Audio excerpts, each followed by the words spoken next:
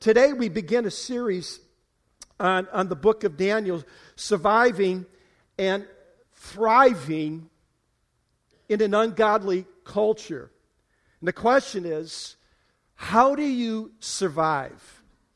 Not only just survive, but I'm talking about thriving in the midst of an ungodly, dark culture. I want to ask you a question here this morning. Do you think that maybe America has been going through a moral shift? For those who are in my age bracket, 50 and above, how many would say, I really sense we're on a downward decline when it comes to the morality of our nation, and it is not good.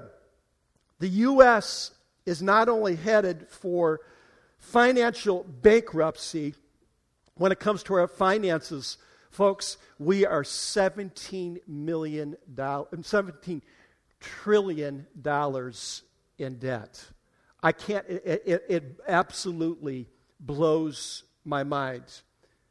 I mean, so we're in trouble in that area. But not only in that area, but we are spiraling downward into a moral bankruptcy as well.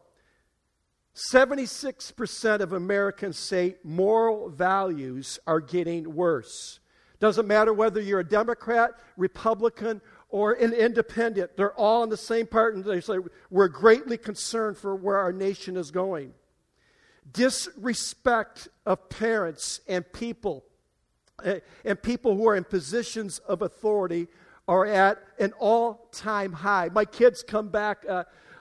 This was the first week of school. The first 2 days, my kids absolutely hated it. And I think, and I know some of the teachers, they take 2 days, okay, this is part of our education system and where we are at as a country, take 2 days to talk about the rules and what the classroom's supposed to be about so that they can have a structure, a place to go ahead and semblance to teach. How does it get to a place like that? Because there's craziness going on right now.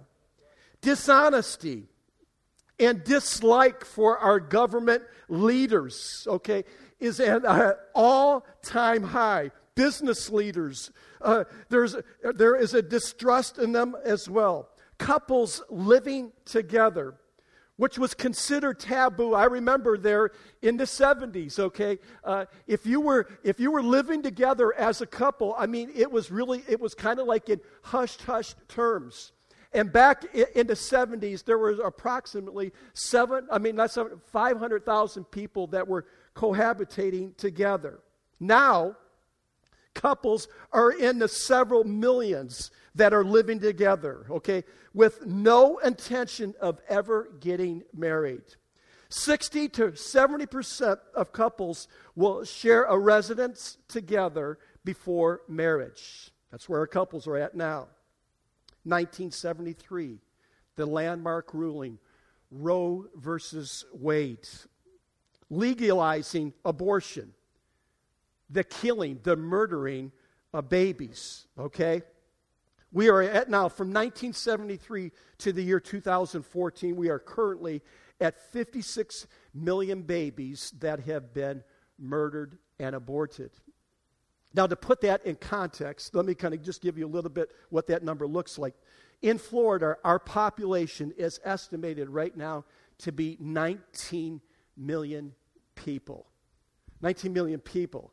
That's 3 times larger than the state of Florida of the babies that have been killed. Pornography. Listen to this one. Porn's revenue is larger than all the combined revenues of professional football, baseball, and basketball franchises. It takes more money than all those franchises put together. Children porn generates $3 billion annually. Internet porn, okay? There are 4.2 million websites. That's about 12% of the websites are on the internet. Listen to this, parents. The average age of the first internet exposure to porn is 11 years old. The largest consumer of porn is between the ages of 12 and 17 years of age. Our Constitution, okay, for those who have not really got a chance to really learn about history and been maybe bored about history, but our Constitution, it's what we live by. It's our laws and it's the structure of our land, okay? Our Constitution, as we know it right now, is being shredded, okay, apart by liberal Supreme Court justices and men and women who are governors and who are in positions of judicial authority. And it was known, this is what we know, that the Constitution was based upon a Judeo-Christian ethic. Much of the Constitution would come from this, the Bible, okay? Former President John Adams said this. He says, our Constitution was made only for a moral and religious people. He basically was saying, he says, if you have a people that are not moral, who are not religious, basically that are tied into God, it will not work. So the question is, where are we from a religious point of view? What's happening in the church right now? What's going on? 85% of Americans say they still believe in a God. So there's still a very high ceiling when it comes to people who believe in God. Yet out of that 85% of people who believe in God, there's only 20% of them who pray to God on a regular basis. Okay? Only between 16 and 19% of them are in a house of worship on a Sunday morning. Although growing in numbers, atheists and agnostics number about 6%. We now have a number of believers who call themselves, but in reality are practical atheists. Okay, religion or God really has no effect on how they live their lives and how they make choices and how they live their lives. So there is no doubt there is a shift that has happened here, especially in this decade. It seems like it's the pedal to the metal. And I've just hit just a broad brushstroke of what is happening here in our nation. And this morning I want to take you to a situation, to a man that basically was facing what we are facing. His name is Daniel. In fact, I want to encourage you to go right now, if you would, to the book of Daniel, to chapter 1. We're going to be reading here this morning from the NIV. I want to kind of give you some context about this book and help you out with it. I want to set the table here. And I'm going to be spending 4 messages here on this. I'm not going to go through every chapter, every verse, okay? But we're going to go ahead and we're going to take 4 messages here from the book of Daniel. Here in the Old Testament, it's kind of comprised, the very first 5 books to the Jew, it was called the Pentateuch. It was the early history of the Jews and the giving of the law. Then you had the historical books, okay? And then you had the wisdom books, the Psalms and the Proverbs. And then after that, after the wisdom books, then we have what we call the prophetic books, okay? You had the major prophets and you had the minor prophets, Isaiah, Jeremiah, Ezekiel, Daniel, and then the others were considered the minor prophets. It's not that they were less in importance. It means that their letters and their words were a lot less compared to the larger books. But we know that Daniel was considered a major prophet in his time. And the very first half of the book, the very first 6 chapters, you will notice, if you take a look at it this week, you're going to see that is filled with history. There are stories that are there that are super encouraging, and I know that they will help you. I want to encourage you to read those. The second half of the book is prophetic in its nature, and it talks about the end times, okay? And the reason that I'm in this book, and I have been praying. I was seeking the Lord over this. This was months ago, and I felt the Holy Spirit speaking to my heart about this.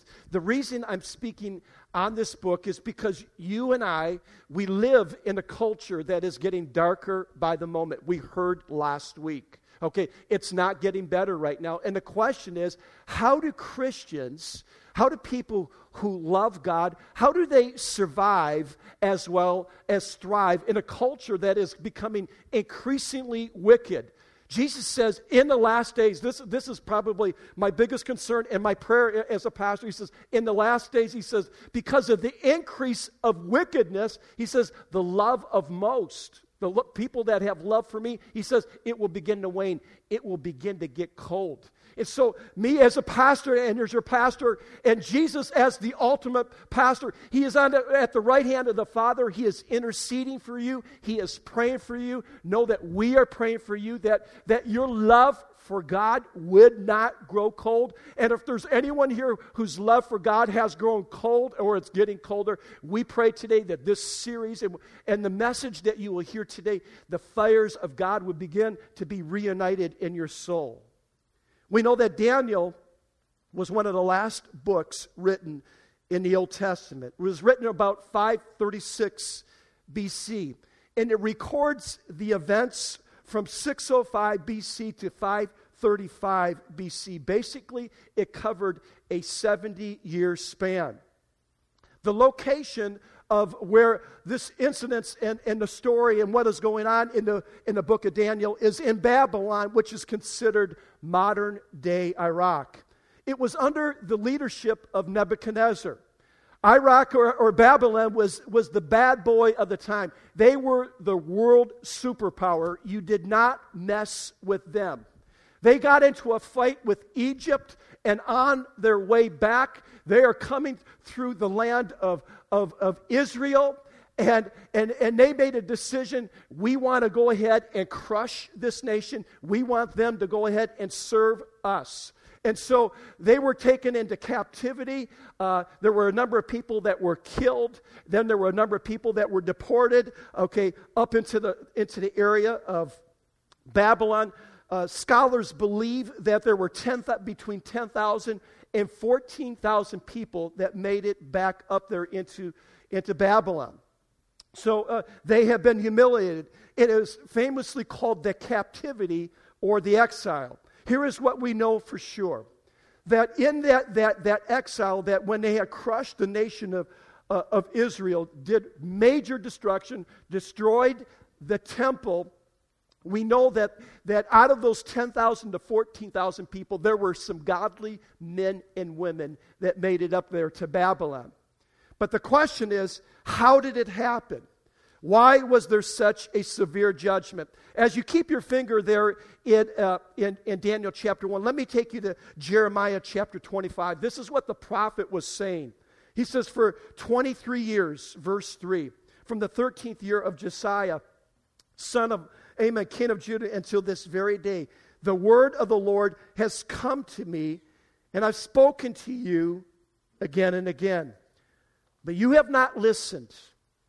Anybody, parents in here had kids like that, speaking to your kids? They don't listen, okay? This is what God's going through, and he's speaking through the prophets. Right? He says, and though the Lord has sent all his servants, the prophets, to you again and again, you have not listened or paid attention. They have said, turn now each of you from your evil ways and your evil practices, and you can stay in the land the Lord your God gave to you and your ancestors forever and ever. Do not follow other gods to serve and worship them. Do not arouse my anger with what your hands have made. Then I will not harm you. But you did not listen to me, declares the Lord. And you have aroused my anger with what your hands have made. And you have brought harm to yourselves. Very key. God didn't do this. They did it to themselves. Therefore, the Lord Almighty says this, because you have not listened to my words, I will summon the peoples of the north, my servant Nebuchadnezzar, king of Babylon, declares the Lord, and I will bring them against this land, its inhabitants, and against all the surrounding nations. I will completely destroy them and make them an object of horror and scorn, an everlasting ruin. I will banish from them the sounds of joy and gladness, the voices of bride and bridegroom, the sound of millstones and the light of the lamp. This whole country will become a desolate wasteland, and these nations will serve the king of Babylon for 70 years. History books absolutely points towards this. This was an absolute historical event. It happened because the nation of Israel for decades and for centuries, who were somewhat believers in a God, but yet were turning to idolatry, were turning to wicked ways. And there's two lessons I want you to go ahead, two lessons from this text. I want you to hear this morning. Very important. Number one, God disciplines those whom He loves. God loves, to this very day, God loves the nation of Israel. And Israel at one time had a deep love and a devotion from God. But because of their hearts that went astray and began to forget about God, God says, I love you. Because I love you, I will discipline you. God disciplines those whom He loves. If you are here this morning, maybe one of the reasons that you're going through hard times here today, it's not necessarily you're going through trials and tribulations because, it's just a trial or tribulation. You may be in a season where you're at because you're far away from God right now. And God is allowing some things to happen in your life so He can get your attention. He's showing you that He loves you. Number two, your sin affects others. Make no mistake about it. We think that, I can go ahead and I can just click onto this website. No one sees. My wife doesn't see. My kids aren't seeing. It isn't going to really affect me at all. My sin really doesn't affect others, but it does. Make no mistake about it. Daniel and his friends and those who were godly, I promise you, they did not want to be in the land of Babylon. But because of the disobedience and the rebellion, they were products. This affected their lives as well. So here in Babylon has a different culture, different laws. It was a different place. And they were now going to tell the Jews to live a different way than God's way. And that is happening in our culture right now. Our culture is saying to you and I, hey, be like us. It's cool to be like us. If you really want to be in, you want to be up, you want to be like us. Now, I want you to go with me to Daniel chapter 1 here. And let's look at this. We're going to look and dig in here this morning and see what this has to say here to us, where God doesn't want us just to survive, but to thrive spiritually. In the third year of the reign of Jehoiakim, king of Judah, Nebuchadnezzar, king of Babylon, came to Jerusalem and besieged it. And the Lord delivered Jehoiakim, king of Judah, into his land, along with some of the articles from the temple of God. These he carried off to the temple of his God in Babylonia and put in the treasure house of his God.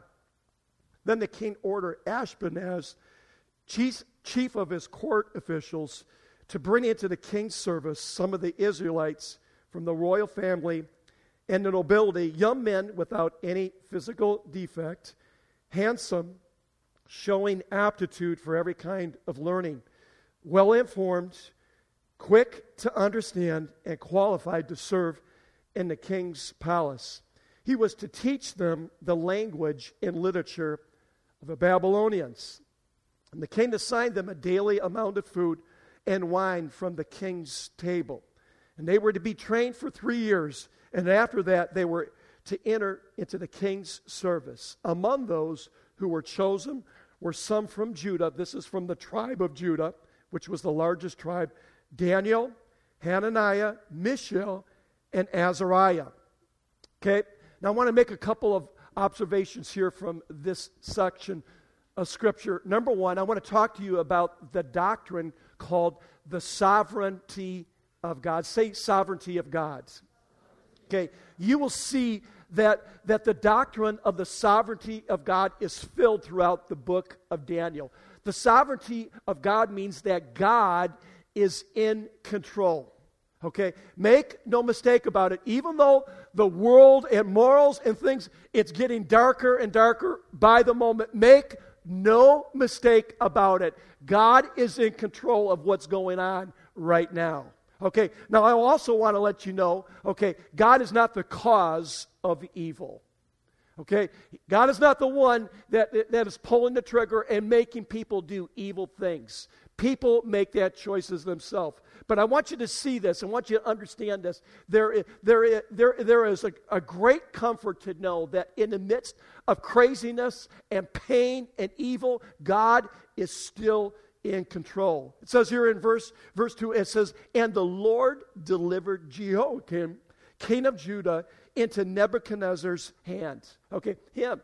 So here it is. It's God that is pulling some strings. God is making some things, okay, very apparent right here. He says, "I'm moving in the scene." Israel had once been a superpower. They were the baddest people on the block, okay? Now they are a weak slave nation. And I want you to notice the detail here that Daniel puts down here, okay? Here it says that when Nebuchadnezzar and his forces came into the land, they went and raided the temple. They took, okay, out of the temple the articles, okay, the most sacred and holy objects of worship. And now they take those articles and they put them there into their own temple, into their place of worship. Not only did they take their best and their stuff, but they took the best and brightest of the land. They took the most educated, the brightest, the smartest, the best looking, the most talented people, okay, in the land. And basically what they were trying to say to them, we now own you. Your God is nothing. And they wanted to literally embarrass the people, much like our culture wants to do to Christianity right now, and Christians who are now considered, crazy people, okay, and wants to embarrass us, okay, poke fun at us, and wants to own and run us as well. But I want you to notice here in verse 5, this is a key scripture, okay. It says that they were going to go ahead and feed these guys, Daniel and his three other friends. They wanted to serve them the king's royal food. Now, I can imagine that the king's royal food was probably pretty good food. But Daniel, okay, said no to this. It was a huge problem for these godly Jews, probably for one or two reasons or for both reasons. Maybe the food that they were about to eat was unclean food. It was already prescribed that as a Jew, you're not allowed to eat this. Or maybe that the meat that they were about to eat and the food that they were about to eat had been offered to idols. And either way, it was unclean. So here it is. They were confronted by a culture to do different things that they said in their heart, it's not right. So the question is to you and I, what do you and I do when culture shifts? When it does, will you shift with it? Okay, here's what I want you to know. Here's what we know. Our culture is shifting, but God doesn't. Culture shifts. And by the way, culture is not always bad. But when culture is away from God's word, okay, and God's ways, that's when it becomes evil. Culture changes, but God doesn't. Malachi said it this way, the prophet, he says, I, the Lord, do not change. Okay? People would say that Christianity, and Christians, it's an old-fashioned thing, but the Bible says, I, the Lord, do not change. Will we change with our culture and ask God to change with us? Will we ask God to do that? Well, we know it's happening in the church. Listen to this. This is what Paul the Apostle was writing about. He saw what was going to be happening in the future. He says, listen to this. He's told Timothy in 2 Timothy chapter 4, verse 3. He says, for the time will come when people will not put up with sound doctrine. Instead, to suit their own desires, they will gather around them a great number of teachers to say what their itching ears want to hear. The doctrine of sin, the doctrine of repentance, okay, in the American church as a whole, okay, I mean, black and white, I mean, it is declining in major claiming. The doctrine, here it is, the doctrine of hell, that if you don't repent and turn to God, you go to hell. How many times are you going to be hearing that in a pulpit on Sunday mornings? it has began to diminish in great numbers. The doctrine of morality is rarely preached on. So here it is, folks. You and I, we don't want God to go ahead and change our ways, because if we ask God to go ahead and be the God of our culture, it leads to pain, confusion, and death. We want to adopt to God's culture and God's kingdom and God's ways, because they absolutely work. David said this. He had it right. He says, God's way is perfect. God's way is perfect. And so I tell everybody in here that may be new in the faith, or maybe you may be a seeker. You're thinking about God and you're thinking about, man, should I give my life to the Lord? I want to just tell you, God's way is not only perfect, but it works. The question is, how do you and I maintain a witness and a testimony in a dark and deprived culture? If you want to be, listen, for those who want to be people of influence, what do? Here's the key. If you want to be a leader, you can't run with the pack. Okay? Leaders don't run in packs. Leaders are out front. Leaders are paving the way. Leaders are willing to be different. Now, I want to ask you a question. I want you to please to be honest with yourself. What has the Holy Spirit been speaking to you in the year 2014? What has He been speaking to you when it comes to your entertainment choices? Okay, what you watch on TV, movies, your computer. What has He been speaking to you when it comes to your friends, your phone, what you drink, what you put into your body? What has He been speaking to you, and have you been listening to Him? I know this, if you are open to the Holy Spirit and you are open to His Word, I will tell you this. You will become a person not only who just survives, but you can survive in an ungodly culture. And I would encourage you, because my job is not necessarily to tell you what's right or wrong. My job, which I am praying, is to get you connected to God and to get you connected to His Word and to consider this Word. It has been the sound that I've preached for the last 14 years. I think it's been 14 years today, by the way, that I came here 14 years ago, okay? On this Sunday, I've been preaching this. Man, get into this Word right here. Begin to learn it. Read it, man. There's so much good stuff. God wants to speak into your life and encourage you and to help you out. Listen to this. Paul put it this way. He says, all Scripture, it's inspired by God. It's useful to teach us what is true and to make us realize what is wrong in our lives. It corrects us when we are wrong and teaches us to do what is right. God uses it to prepare and equip His people to do every good work. Man, I want to so encourage you, okay? Whatever it takes, begin to read and become acquainted with God's Word. And you say, man, I just don't like reading, Pastor. I understand that. Man, if it's just a couple of verses a day, and say, God, would you just help me? Lord, you know I'm not that way. I'm not wired. I don't like reading, okay? But Lord, this is your word to me, God, and I can know you. So Lord, I'm asking you, God, to begin to reveal yourself where I can understand it, Lord, and I will love it, and I will meet with you in this book, because I know this. The person that really begins to take a look at this and take this seriously, their lives are never the same. So culture is shifting rapidly away from God and not toward God. Now I ask you a question. In the year 2014, which direction are you holding? Which direction are you going in right now? The church, okay, in the summertime, and for pastors, the greatest challenge of the year is summertime.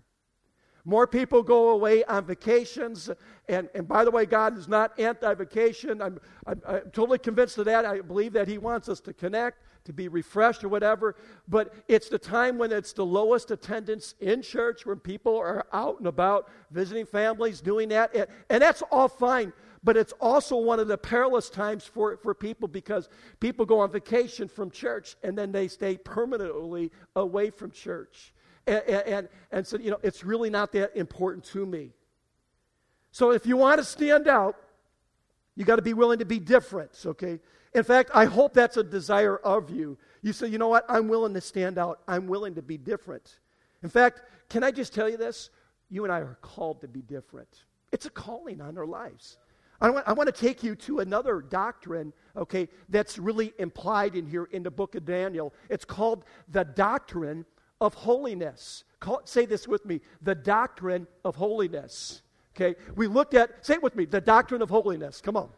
Okay, we talked about this doctrine of sovereignty of God. God is in control. You're going to see the doctrine of holiness, okay, not necessarily, really explained or whatever, but it's on display. But I want to take you through a couple verses, something that you and I are called to. Romans chapter 12, verse 1.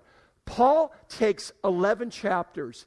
He does this wonderful discourse on the grace and mercy of God, how God pulled us into His kingdom, into His family, and He saved us not because of anything we have done, it's because of who He is. And he says there, therefore, because of my grace, okay, brothers and sisters, and God's mercy, to offer your bodies, okay, this right here, the soma, the Greek word is your bodies, as a living sacrifice, holy and pleasing to God. This is your true and proper worship. So we know that worship is not just singing songs on Sunday morning. Part of worship is giving of your whole self, your body, soul, and spirit totally over to God. Okay? Here it is. So that's one. 2 Timothy chapter 1, verse 9. It says, He saved us and called us to a holy life, not because of anything we have done, but because of His own purpose and grace. Okay? Called. Hebrews 12:14. Absolutely critical book. Here it is. I want you to see this. This is to you and I. Make every effort to live in peace with everyone. Okay? How many got difficult people that they know that they have to be around? Okay. Do your best. Okay? Okay. He's make every effort, but also to be holy, because without holiness, no one will see the Lord. Now, how many believe that the doctrine of holiness is something that's really important? God says, if you want to see me, you want to experience me, He says, you have to be walking in holiness. Okay? Now, the question is, what does that mean? What does it mean to be holy? Okay? I want you to see here on the screen. I want to take a look at this word. The Greek word for holy is hagios. It means to be different. Unlike other, set apart, and sacred. There it is. Okay, man, that threw me off there. I forgot that was up. So God has called you and I to be different, unlike other, set apart, and sacred. What is He talking about when we're to be unlike other, to be set apart, to be different? He's not talking about in terms of our dress, although I would say that Christians in dress, by the way, ladies, we don't dress like the world in a provocative way. The Bible is very clear about that. What is it? I don't have the lines or whatever. I've had to deal with this with my kids and my girls, whatever. Okay, come on, girls. I mean, there's been many times they come into church. No, you are not wearing that, okay? Has any parents had that by any chance? Okay. And modesty, okay? So God's called us to be different, but especially when it comes to our morals and our values, okay? This is exactly what Daniel was like and his friends. They were living in this ungodly culture, in a culture that was trying to change them. But they said, you know what? We're not going to be, even though we're in this nation, even though we're in this country, okay, we're different. We're still Jews. We are still God's chosen ones. We still love Him, and we will serve Him. They were the epitome of what holiness, and we're going to look at that here and what happened. So I'm going to hit three main points here this morning. This is going to be the big idea. When culture shifts, we're watching that happening right before our eyes. I want you to see three things that happen when our culture shifts and what it's going to try to do to you and I. And this is what I'm praying for you as your pastor, that you hang in there, that you become a person who is holy. person that's willing to be different, to stand out and say, you know what, they may all do that, but I'm not going to be doing that. I'm going to be doing what's right.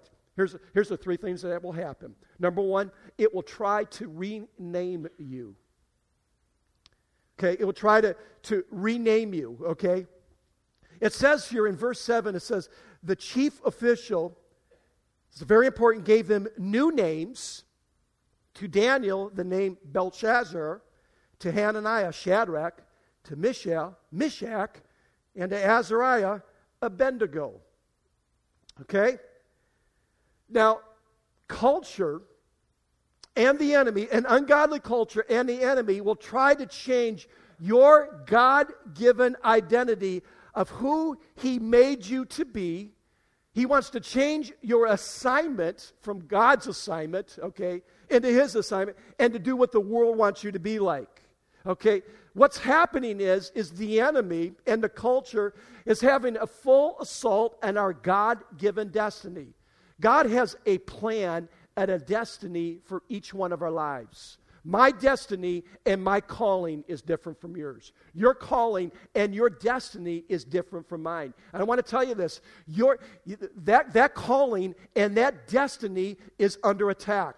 Okay? Because the enemy knows that when a person understands their calling, not just holiness, but they understand who they are, they understand their identity, they're dangerous to the kingdom. When they understand it and they begin to walk in it, that's a major threat to the kingdom of darkness. And if you want to know, hey, what is my destiny? What am I supposed to do with it? Here it is, right? It's very simple. Number one, you connect to God in relationship. You got to be connected to God in relationship. Number two, you got to be connected to God's church. And I'm not talking about just being an attender on Sunday morning. The church in America is filled with attenders. God wants His children, His sons and daughters, to be connected to one another. And it's in that connection, in relationship to one another, that we begin to discover our God-given identities and our assignments. Become a member of the family of God. Discover your gift and your calling. And also, by the way, you and I have some false labels that we're dealing with, that culture has put on us. In fact, what we put on ourselves many times. Who would have known that back in 1978, when I got born again and saved and filled with God's Spirit, that a shy young man, insecure, absolutely scared to be in front of crowds and people, would be speaking to you today? Who would know that? I want you to see this on the screen. God has a redemptive name He wants to put on you. And here at Calvary, this is a prayer that we have been praying and asking God, how can we help our brothers and sisters to be able to walk in that? Okay? We want to help you to begin to discover your calling on your life. So many Christians are in church, are frustrated. What am I supposed to do with my life? How can I serve God? What is this assignment on my life? And one of the ways that we believe that we can help you, and I know that there's been a group that we've had a startup in this area, but we want to see, as we begin again in the fall, to get connected to Growth Track. Okay, in our Growth Track, we spend a session to help you to discover your personality, your passions, as well as the gifts that God has deposited in your life. And we want to be able to give you a venue to where you can express your God-given talent and gifts that's come from Him. And so I want to encourage you, when we start up again in the fall, if you really want to know your assignment, get connected to Growth Track. But I want you to look here this morning. I want you to look at the Hebrew names, okay, and their meanings, and the new names that they were given by the Babylonians and what they meant. By the way, when you look at this here in verse 7, when you see their names change, what's up with that? Why are they changing names? You got to remember, back at that time and that culture, names meant something, okay? It was significant of an event or of a godly character, okay? But here, they wanted to go ahead and change their names and say, hey, we know that your name means this, but we're going to give you a different name, and we want you to live this way and to think this way. Let's take a look at this, okay? Follow with me. You can write these on the screen.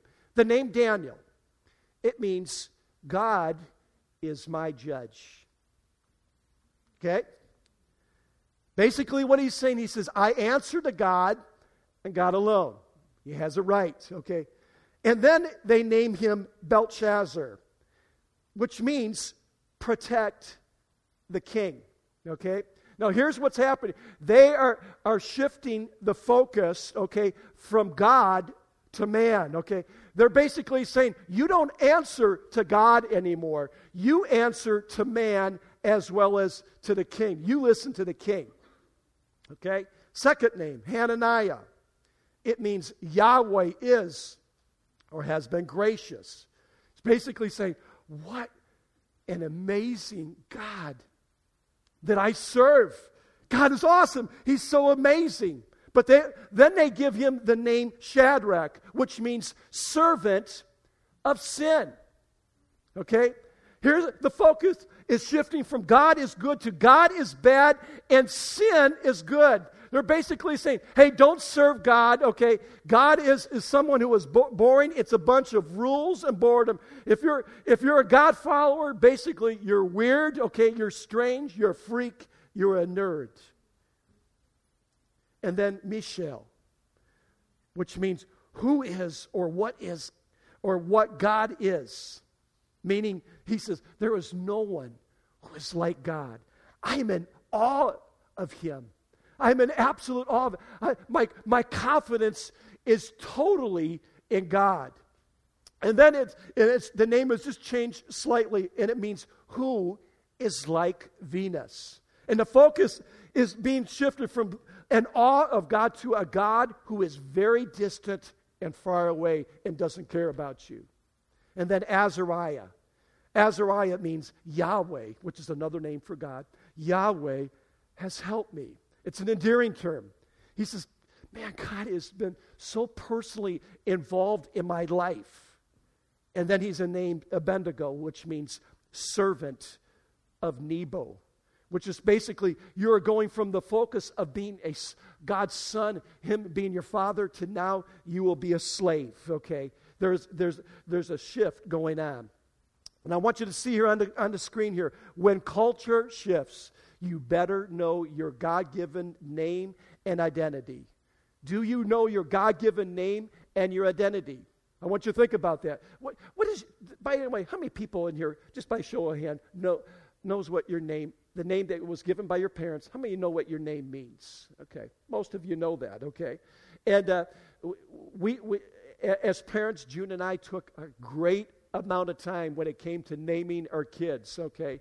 And our firstborn, I mean, out of our 6 kids that were born to us, okay, the very first one, I mean, it came to immediately to us, Kelly. I mean, we love that name, but I mean, you know what Kelly means? Warrior woman, okay? And we had some good fights, anyways. So what does your name mean? Your earthly name may not have a biblical meaning. In fact, it may even have a negative connotation. You maybe have heard through the years, maybe when you were younger, other names given to you in a negative, ill will way. But I want to encourage you here today, to those who are insecure, for those who are wounded on the inside, see yourself through God's eyes and hear the names that God has given to you. Here's the name that God gives to you. Number 1, son, daughter. I'm your dad. Some of you say, well, that isn't real comforting to me, man. I had a dad that was a jerk, that was mean, violent, and abusive. I pray for you. Trust me, I pray for you that God will free you from the pain of what happened to you in the past. That you will begin to see a view of God, that he's a father who is tender, who is loving and compassionate and caring. Son, daughter, redeemed, new creation, my chosen one, okay, my friend, my blessed one, my beloved, you are mine. Absolutely huge. If you want to be able to see yourself and be able to be secure, you got to see yourself through God's eyes. Number 2, when culture shifts, it will not only try to rename you, but it will try to tame you. Oh, this is probably one of the biggest verses right here in all the book of Daniel. I want you to get this one. Verse 8. It says, "But Daniel resolved not to defile himself with the royal food and wine, and he asked the chief official for permission not to defile himself this way." I want you to notice 2 things. Write this down. I want you to notice his courtesy, and I want you to notice his convictions, okay? He's in an ungodly land, okay? He's under a rule, okay? And Daniel, okay, makes a request, okay? And he's nice, okay? And he doesn't argue with the people. He's not telling, these wicked people who are ungodly, you're going to go to hell. You're a heathen. You're a Gentile. He doesn't do that. He asked nice, okay? In your attempt to be an influence amongst people, real basic principle, be nice to people. Oh, yeah. There's a lot of Christians through the years, okay, who are waving the banner, of condemnation. You're a heathen, you're going to hell. You catch more bees with honey than vinegar. Okay, God's going to show them where they're wrong, and there's a time to go ahead and do that. But I want you to understand and see his conviction.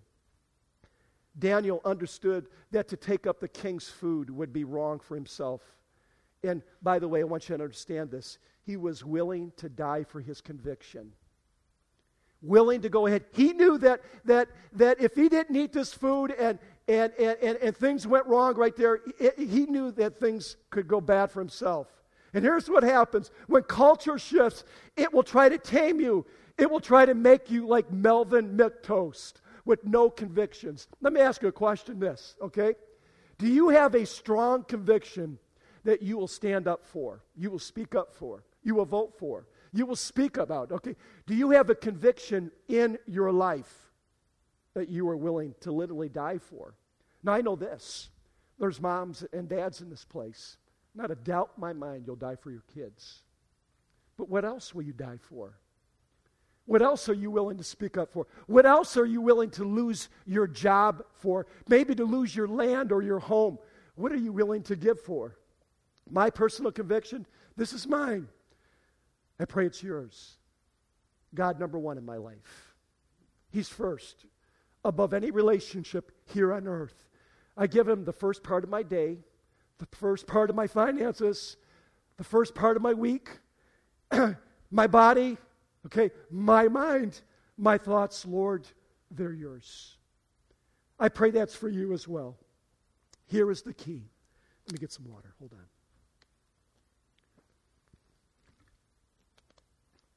Here's the key. Surviving, thriving.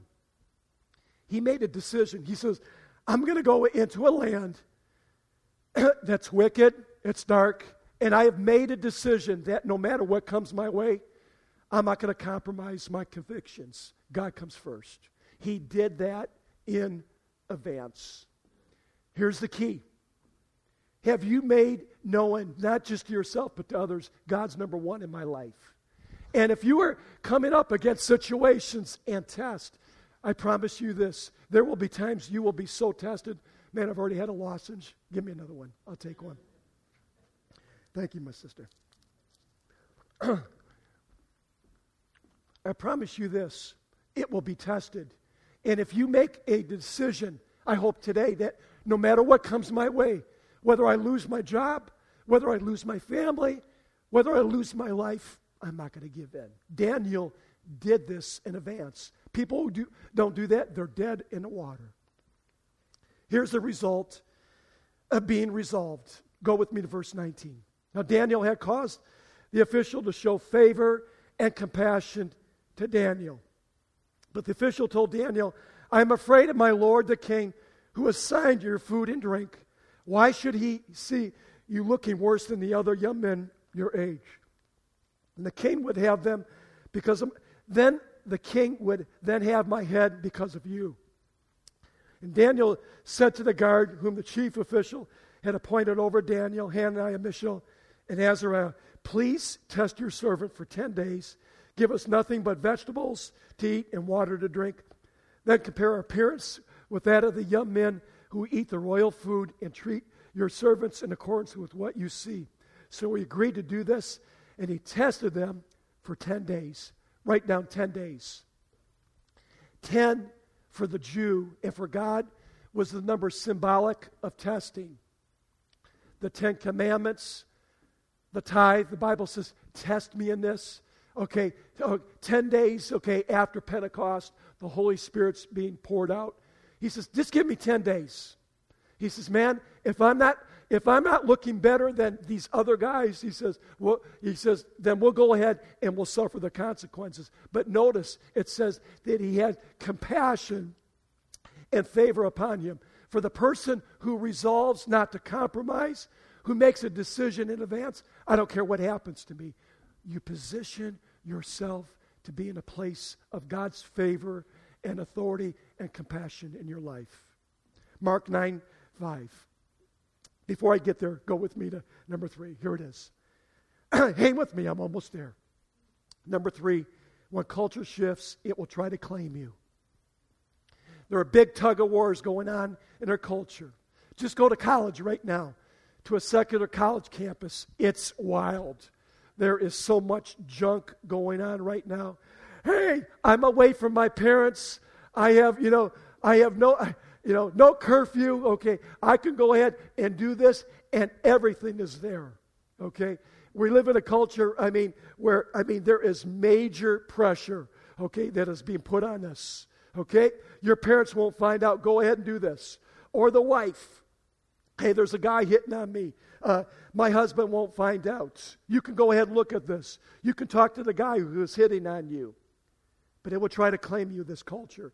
If you want to be different and you want to be a difference maker, don't give in to the pressure. And by the way, here's something something's really wrong in your heart.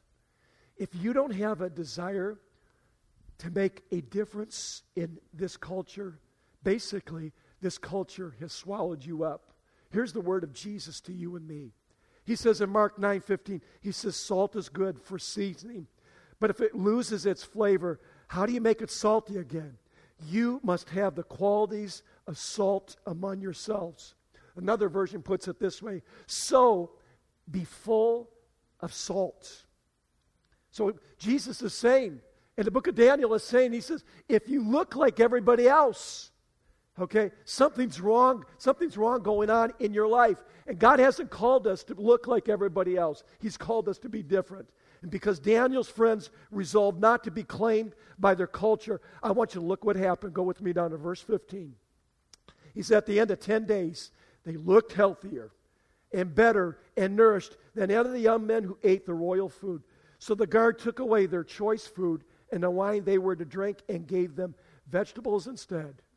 And to these 4 young men, God gave knowledge and understanding of all kinds of literature and learning. And Daniel could understand visions and dreams of all kinds. And at the end of the time set by the king to bring them into his service, the chief official presented them to Nebuchadnezzar. And the king talked with them. And he found none equal to Daniel, Hananiah, Mishael, and Azariah. So they entered the king's service. They were the best. In every matter of wisdom and understanding about which the king questioned them, he found them 10 times better. He says, give us 10 days. It says 10 times better than all the other magicians, enchanters in his whole kingdom. I want you to notice 2 things. Verse 17. Because they had resolved not to defile themselves, to cave into culture, God had given them wisdom, understanding, and the ability to walk in the supernatural. Understand this: God is still the giver of gifts. And God, the Bible says that He has no favorites. And God is willing to give you His gifts of the supernatural. We're going to be talking about that next week. And it says that it was 10 times better. Our God has something that is 10 times better than anything the world has to offer to you and I. So on the screen, here it is. Here's the question. Why change the world around me? or will the world change me? Am I salt or am I tasteless salt? I have to make a decision. Will I set the culture or reflect the culture? Will my identity come from God or will it come from culture? When people look at your life today in the year 2014, do they see Jesus or do they see this ungodly culture in you? Here's the action step. Here it is. I want to bring it to conclusion. It's going to be simple. Repent. If you're not different, you're not holy. Here's the word to you. Repent and be baptized. Jesus said, repent and be baptized. We have people right here in this room. Some of you, you got baptized maybe when you were a boy, maybe when you were a girl. There was a time you just had a simple love for Jesus, but you didn't understand the significance of why you got baptized. But now, as you are older, okay, you understand that you know what? Baptism is not just something, it's something that's really important. And a sign that you belong to Jesus, that you are going public for Jesus, is baptism. Baptism shows that you have repented and belong to God. Luke 3:3, then John went from place to place on both sides of the Jordan River, preaching that people should be baptized to show that they have repented of their sins and turned to God to be forgiven. I would encourage you, if you were baptized maybe as a kid, and maybe for the last 10, 15 years, I don't know what it is, you've been really away from God in your heart and your actions. Baptism and repentance is an outward expression of an inward commitment. As Pastor Chris rightly said, it is the wedding band of Christianity. This right here. When I walk in public, okay, it says, I'm married, okay? I'm married to a lady by the name of June Ellen Rarick, okay? She's my wife, she's my bride, okay? I'm hers, and she is mine. And I would ask you this question. Have you done anything publicly that shows that you identify with Jesus Christ? And if not, and you have been that person that has been the secret Christian, you know, I'll just let them know that I'm a Christian by my smile. I'm really nice. Can I just tell you, there's a lot of people that are in the world that are really nice and they smile. Have you gone public for Jesus? Have you shared your faith? Have you been the salt that Jesus told you to be?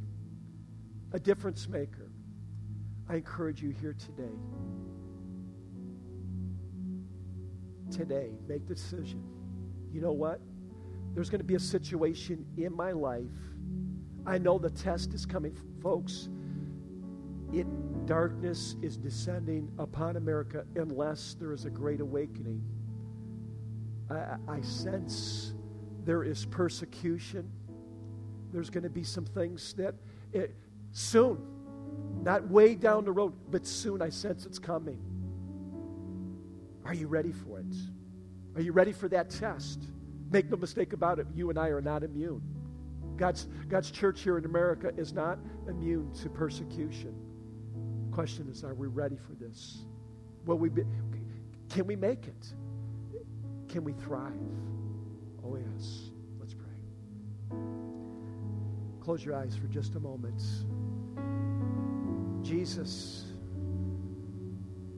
help us to resolve in our hearts not to defile ourselves. For those who are here this morning, just real quickly, you said, Pastor Mike, the doctrine of holiness, the willingness to be different in public, around my family, amongst my friends, the workplace. To be honest with you, I've taken on the culture of them. My language and my thoughts and my actions really do not fit and is becoming of a follower of Christ. There's some of you that are here in this room, I mean, your actions, and then there's some of you that are just flat out